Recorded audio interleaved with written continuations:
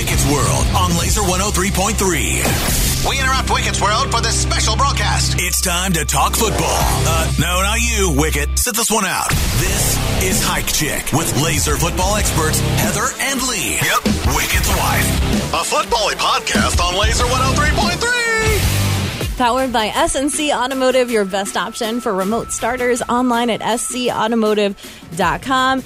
Week 14 of the NFL season is here. So is Hike Check, of course. Will be a quiet Sunday in the Wicked household since the Packers are off this week.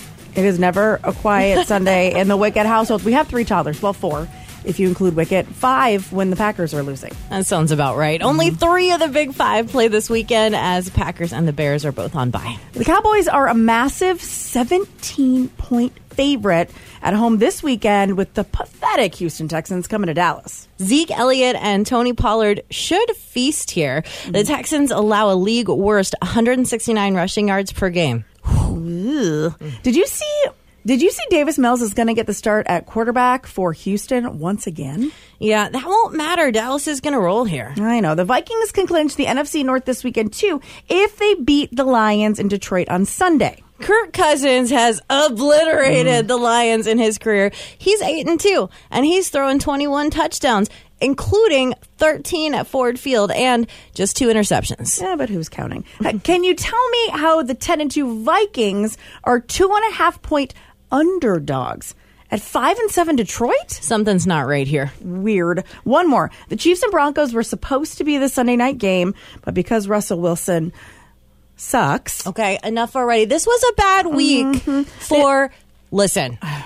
This was a bad week for my Seahawks. We lost our mascot dog. Oh. So be sensitive, okay? I'm sorry for I know your he's not a loss. Seahawk anymore, but it hurts. They've actually flexed this one to a 3 o'clock start, and after last week showing against Cincinnati, I'd expect angry Patrick Mahomes to have a big day and still be hot. Yeah, what's with the Bengals beating the Chiefs 3 times in 2022? It's so strange, but somehow they've got Casey's number. Quick bowl game note on the Iowa Hawkeyes before we get done here. Did you see who's playing quarterback against Kentucky in the Music City Bowl on New Year's Eve? Spencer Petras? Hurt. Alex Padilla? Transfer portal. Cade McNamara? Not here yet. I think my list is done. Who then? It's either redshirt freshman Joe Labus or true freshman Carson May. Whew. Hey, it's a good time to get a jump start on next season, I guess. And did you see Kentucky's Will Levis is skipping the bowl? No surprise. He could be number 1 overall picking next spring. Kentucky running back Chris Rodriguez is skipping the game to get ready for the NFL draft, too.